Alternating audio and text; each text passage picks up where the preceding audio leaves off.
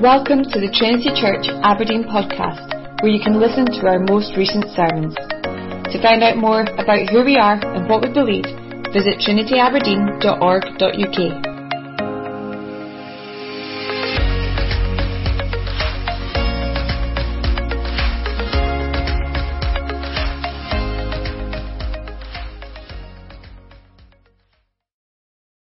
Would you please pick up your Bibles? We're going to have two readings this evening. First reading is Psalm 119. That's page 516 in the black Bibles, or if you've got a large print, that's 611.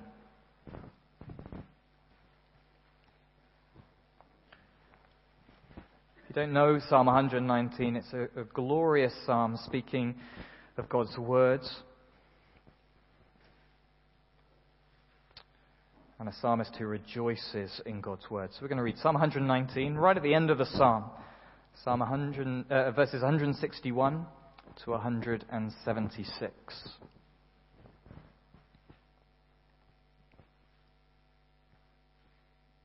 Let's listen to God's words to us.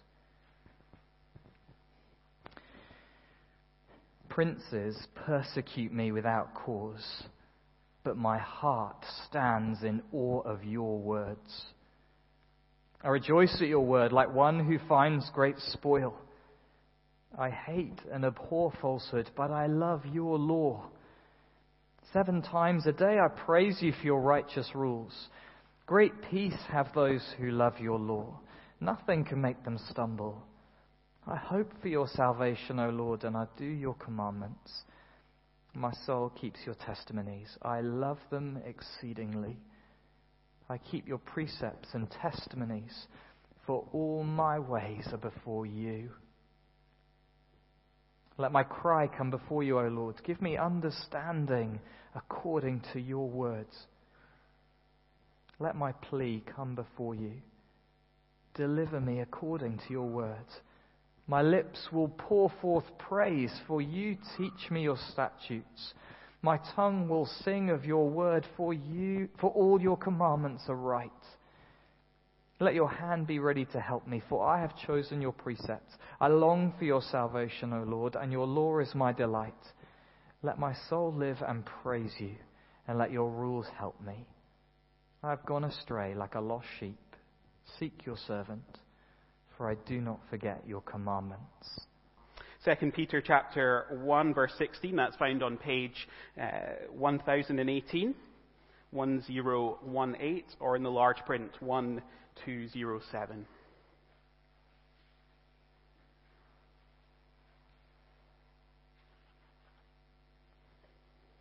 2 Peter chapter 1, starting at verse 16.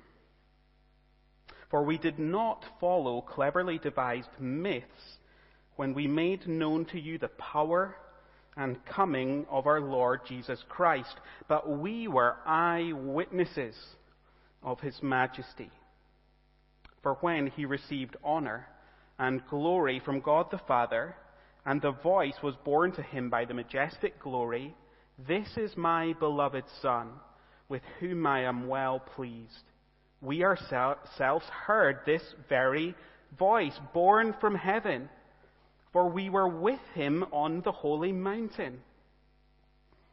And we have the prophetic word more fully confirmed, to which you will do well to pay attention, as to a lamp shining in a dark place until the day dawns and the morning star rises in your hearts. Knowing this, first of all, that no prophecy of Scripture comes from someone's own interpretation.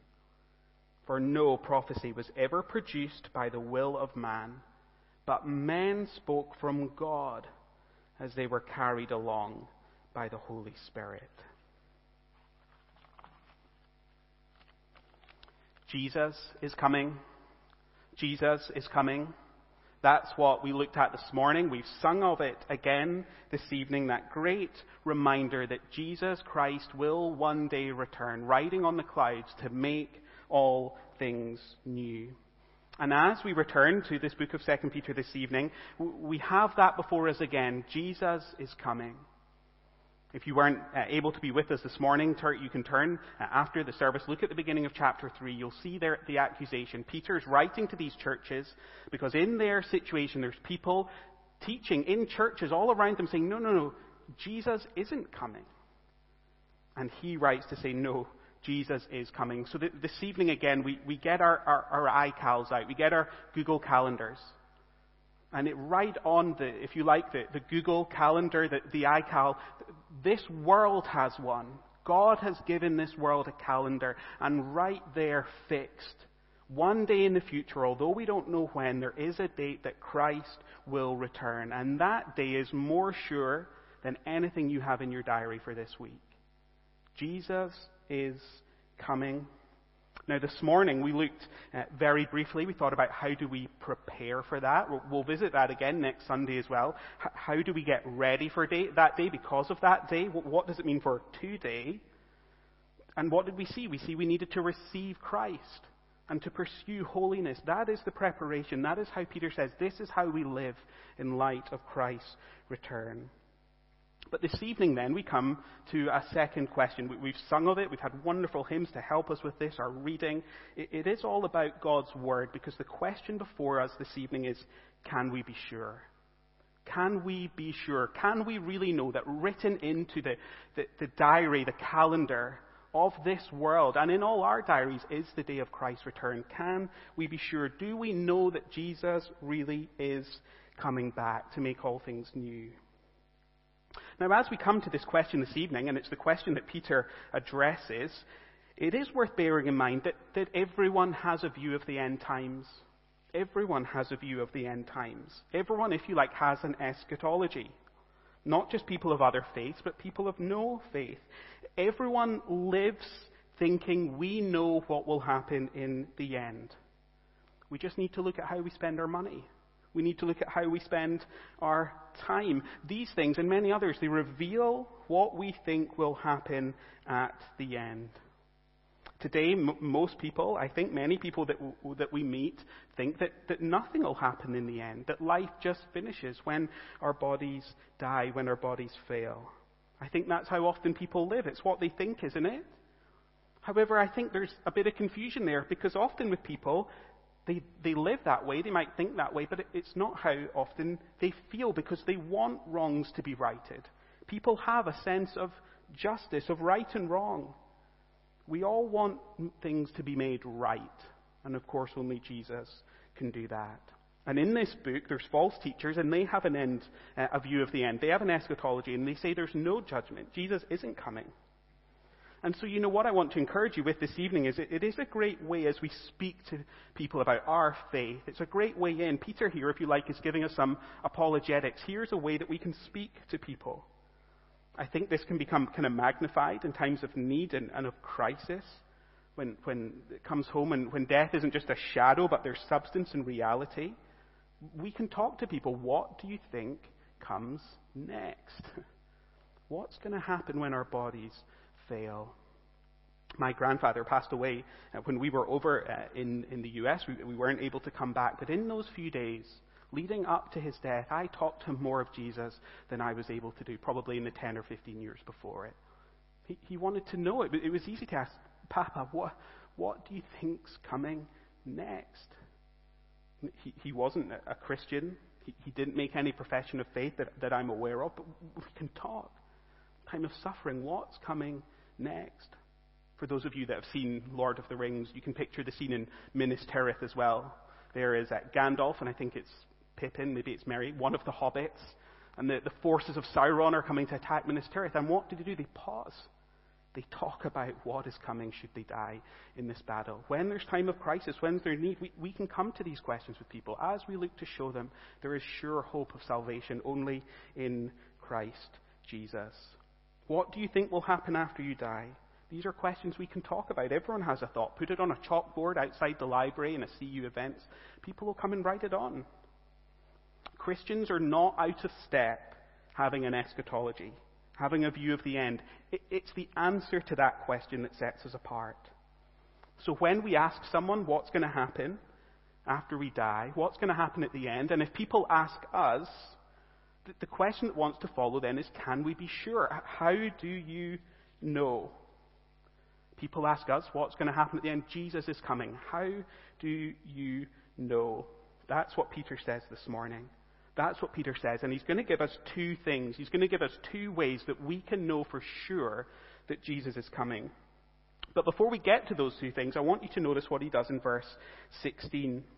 What does he start off by saying? Before he tells us how we know, he has to do something first. He says, we did not follow cleverly devised myths when we made known to you the power and coming of our Lord Jesus Christ.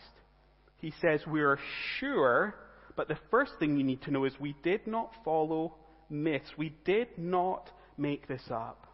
What we claim about Jesus is not in the realm of once upon a time or in a galaxy far, far away. Yes, Star Wars isn't true. We're not in that realm. We're not in fairy tales or fairy stories. Recently, I read with one of my sons The Secret Seven. I don't know if it was the first one or one of those things, but at the very start of the book in The Secret Seven all get together. And what do they have to do? They have to get the password to get into the special meeting place that they meet at the bottom of the garden. And it felt like 100 chapters were taken up with them trying to remember the password, and two of them knew it and two didn't, and there's a password, and Peter is saying, no, that is not how this worked. That is not Christianity. The apostles didn't get together and think, we're just not feeling good today, we need a new religion. Let's have a virgin birth and the Holy Spirit and get some other things together and a book and put it in the mixing pot, and here we have. He denies it. We did not do that. Even today, in some circles and in some places, particularly perhaps at universities, we're going to come across this post-Enlightenment higher criticism.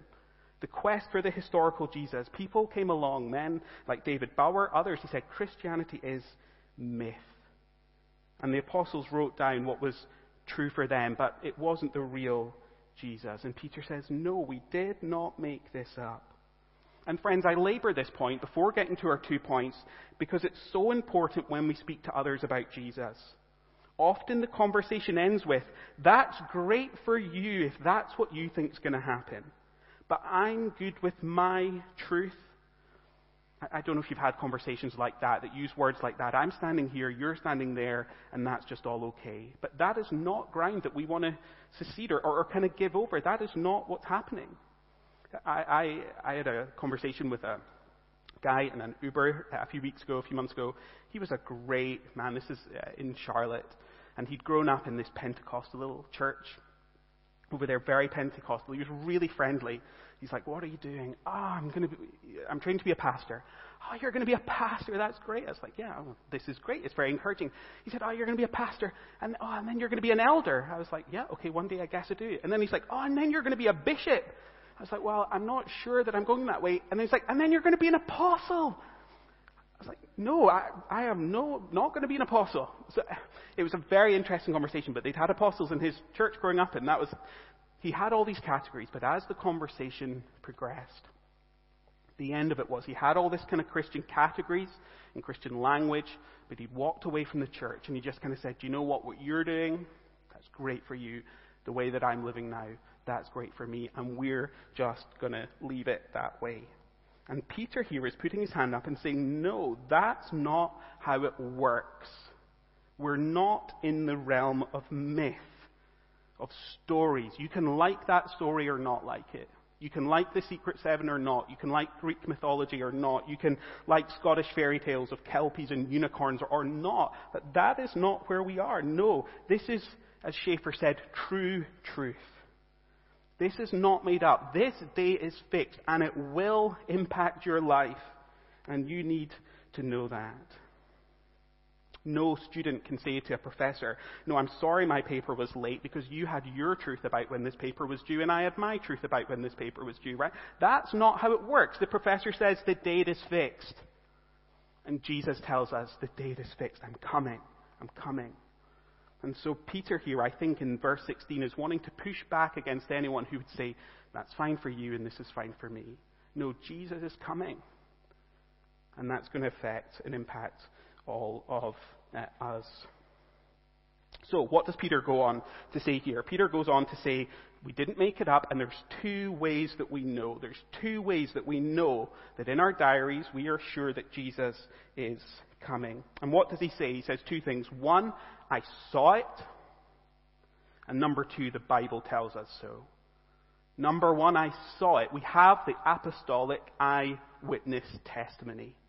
And two, we have the scripture. So I saw it, and the Bible tells us so. And those are our 2 points this morning going forward. That's how we know that Christ is coming. Those two things. And so let's just look at the first one here. We see that particularly in verses 17 and 18. Verses 17 and 18, Peter basically says, I saw it. What does he say? For when we received honor and glory from God the Father, and the voice was borne to him by the majestic glory, this is my beloved Son, with whom I well pleased. We ourselves heard his voice borne from heaven, and we were with him on the holy mountain. So what is Peter recalling there? He's recalling the transfiguration. He's recalling the transfiguration. And this isn't Peter just saying, I'm writing to this church and I need to think of an event that I was there in Jesus' life. And he could have picked a healing, or he could have picked some miracle or anything, or, I'll just land on the transfiguration. No, he's very intentional. Why does he put the transfiguration in here? Well, it's because the transfiguration is all about pointing to Christ's glory and his future consummation as king. That's what's here. This is a glimpse of Jesus' future unveiled splendor and glory. And so what Peter saw on the mountain, as he saw Jesus there transfigured with Moses and Elijah, was a glimpse, if you like, into the future. He sees the curtain, if you like, pulled back and unveiled into Christ's face, and he sees that Jesus will return. That's what this is. It's a glimpse to the future. I saw it. I saw it. We have an ice cream shop very near our house in Charlotte, and rather embarrassingly, I'm on first-name terms with a guy that works there, which tells you about how much we like ice cream, I guess. But we go there occasionally, and sometimes they have new flavors, and you can ask for a little taste. I don't know if you've ever done that in an ice cream shop. I guess they kind of stopped it over COVID because they didn't want you taking little scoops. But you can ask for a little scoop. Let me try it before I go and have the real thing. And the transfiguration is a bit like that. It's a glimpse, a taster, a foretaste. Here is a sense, Peter sees Christ, a sense of what it'll be like when Christ comes.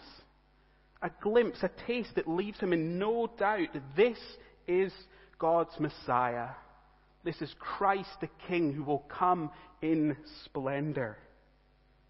Before me now is the one who is going to finish his ministry, die, be crucified, raised, and we will see him come again, transfigured in glory. And so this should encourage us immensely. This should encourage us immensely. In this world, when our faith is attacked, which it often is, when following Christ feels weak compared with the events and powers of the world, when false teachers and those who oppose Christ are getting confident in as they march against the gospel, we can be confident that Christ has revealed his glory and he's coming because of what Peter saw and is given to us here. Peter saw Christ resplendent, transfigured, and glorious. But notice not just what Peter sees, it's what he hears. Do you see that at the end of 17? The voice that he heard, this is my beloved Son, with whom I am well pleased. This is the voice of the Father speaking of the Son, this is my Son. And if you remember, those are Psalm 2 words. Those are Psalm 2 words. This is what we have in Psalm 2. Do you remember Psalm 2? The nations rage against God and his anointed, and the Lord laughs and says, I've set my king on Zion's hill, and I'll tell of my decree, this is my beloved Son. And it should give us confidence, like Peter, because it points to the ultimate safety of God's people. Blessed are those who take refuge in him, and the ultimate destruction of God's enemies as he breaks them with a rod of iron. This is the Psalm 2 king here that Peter sees in all his glory. So friends, take courage this night. Take courage. The transfiguration which Peter saw there on the mountain reminds us the king who we follow is the one who reigns. He is the one who reigns. So when you feel your faith under attack, You see pressure on your kids at school. When you have pressure on you at school to behave certain ways, to get on board with certain things that you know go against the gospel. The relentless propaganda of the world that's fast tearing up the Christian ethic that was in this land. Take comfort. Our King is ruling and reigning, and Peter has seen that one day he will return. The King you follow tonight is that King. We can have confidence that he is coming. So 2 pillars. One is the apostolic testimony. Let me just underscore that for you a little bit to see how all of that is playing out. If you just look at chapter 3 with me, notice how there is an apostolic witness being built here. Chapter 3 and verse 2. He says to them, "You should remember the predictions of the holy prophets and the commandments of our Lord and Savior through your apostles." Do you see that? Peter there is talking about the Old Testament and the New Testament. There it is, God's word for us. Right at the end of chapter 3 as well, we can see Peter speaking of Paul, and speaking of Paul's message that we have as Scripture. Verse 15, "And count it patience of our Lord and Savior, just as our beloved brother Paul also wrote according to the wisdom given him, as he does in all his letters when he speaks about these matters. There are some things in them that are hard to understand, which are ignorant and unstable, and twist to their own destruction, as they do the other Scriptures." And so what Peter is saying to us, look, I saw it. You have it here in his word. The apostles' word is sure. We can trust it. How do we know Jesus is coming again? Peter says, I saw it. I saw it. Secondly then, what's the second thing he says? He says we know Jesus is coming again because the Scriptures have told us. The Scriptures have told us. Look there in verse 19. "And we have the prophetic word." Speaking of the Bible, his Bible. "We have the prophetic word more fully confirmed, which you would do well to pay attention to." That's what he's saying. The Transfiguration confirms what we actually already know from the prophets, that the King is coming to make all things new. It's God's stamp of approval. We're sure because it's in the Bible. I don't know if any of you sung this song or had it sung to you growing up. We maybe don't often sing it in church now. I'm not sure about here. We see it as a children's song, but "Jesus loves me, this I know, for the Bible tells me so." Well, what Peter's saying here is Jesus is coming again, this I know, for the Bible tells me so. That's what he's doing time and time again. Peter's appealing to Scripture. We know because it's in the Bible. Peter is writing all these things to give us assurance of what we have in God's Word. It's Bible, Bible, Bible. And so our highest authority is the Scriptures. Look at the life of Jesus time and time again. What does Jesus appeal to in his ministry? It is written, it is written, it is written. That's what Christ does, always pointing us to the Scriptures, always pointing us to the Bible. That's how we know it's written in the Bible. So then he gives us 2 answers. As we want to underpin, well, the question becomes, why can we trust the Bible? This date is fixed. The apostles saw it. We know it's in the Bible. But how can we trust it? And he goes on to give us more. He goes on to tell us, here's why we can trust it. But before he does that, though, he tells us what we're to do. So he says that we have the more prophetic word, more fully confirmed. And he says, what are you to do with it? He says, pay attention. You will do well to pay attention as to a lamp shining in a dark place. He's saying, pay attention. That's what he wants us to do. We're to listen to the Bible.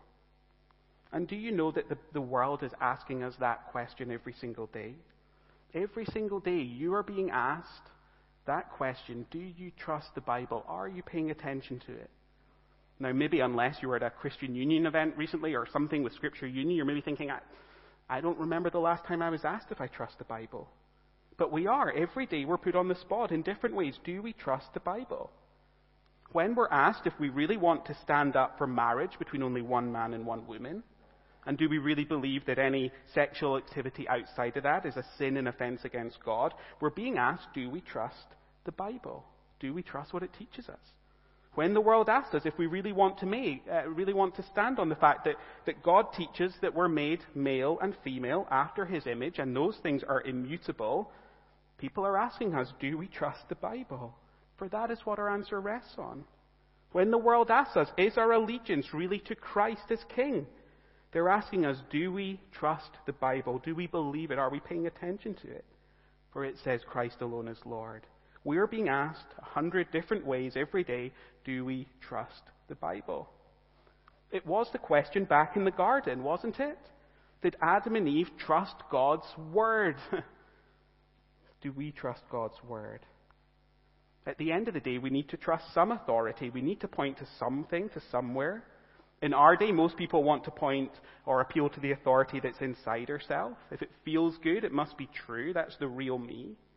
And Peter says we need and have something so much more sure. Pay attention to the word of God. And friends, the health of the church is largely dependent on this question. Do we trust the Bible, and are we paying attention to it? And how much we're leading into it? Any great age of reformation and revival is sparked by what? Prayer, an utter devotion to God's word. I was reading on the plane over yesterday about some of the great revivals under men like Jonathan Edwards, the Wesleys, George Whitefield in England, in New England, in America. And what are people leaning into in these great times of revival? Prayer, conviction of sin, and the Word. They're leaning into the Word. Look at the Reformation under Luther and Calvin in the 16th century. Look at McShane's ministry or William Chambers Burns and Dundee. The Word, the Word, the Word. It's why Scotland, in its spiritual heyday, this country was known as the land of the book. And we need it again if we want to see revival and gospel change. Do we trust the Bible? That's what we're really being asked every day. Are we standing fast on God's word? Are we paying attention to it as a lamp shining in a dark place? And if we do, if we trust the Bible and we know that Christ is revealed to us here, we'll find that the words of the psalmist that we read earlier will be ours. For the word is life-giving, isn't it? He delights in the law. He loves God's word. It's life-giving. One of the most precious foods that we have in North Carolina that I love in the summer is watermelon. When it gets really hot and it's 35 degrees every day and you're just constantly thirsty and you eat some watermelon, it just feels like life in your mouth. And that is God's word for us. That is what God wants his word to be as we lean into it and trust it and know that it's life-giving. So he says, pay attention to it. We have a sure word. And ultimately we know that it's sure. Why? Because God wrote it. That's what we have in verse 20 and 21. We can trust it because it's God's word. Knowing this, first of all, no prophecy of Scripture comes from someone's own interpretation. For no prophecy was produced by the will of man, but men spoke from God as they were carried along by the Holy Spirit. The Bible did not come to us by mechanical dictation, which is something like what Muslims would believe about the Quran. The Bible didn't come to us that way. It wasn't as though the apostles sat in a room someday and got some parchment and a fresh biro pen and said, okay, God, we're ready. Can you just start now? I'm ready.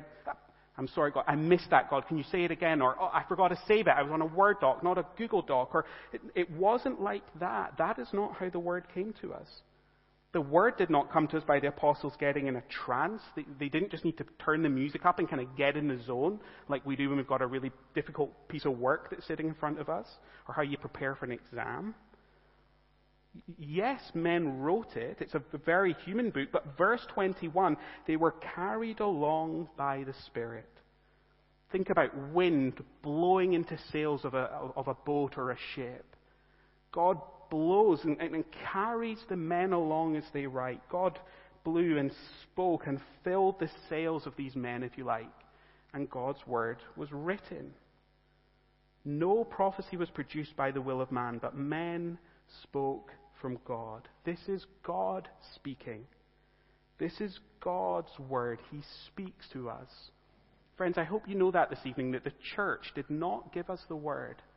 It is the other way around. It's the word that established the church. This church just received the word that God had for us and to us. I hope we know that this evening. Our highest authority is in the word. That is why Sunday by Sunday, morning and evening, David, they open the word. At Truth, at student suppers, at all our various activities in Sunday school, time and time again, we come to the word. For there is no higher authority. It is God himself speaking. That is what Peter is telling us. This is God speaking. So let me finish with that question. Do you believe that God speaks today? Do you believe that God speaks today? I heard a minister a few weeks ago in another church in another part of this country, and as he stood up, he lamented that God doesn't speak today. He said there was no dreams, no visions, and so God was not speaking. But he said this with a Bible open in front of him. Words that were not produced by the will of man, but men spoke from God as they were carried along by the Spirit. And he said this, ironically, in a context where men and decisions all around him were being taken that sidelined God's word. No, God is speaking. We have his word. The question for all of us, for me, is, are we listening? Are you listening? Is our nation listening? Friends, for those of you this evening who are grieving, many of us are here, I know, that have had loss and grief recently.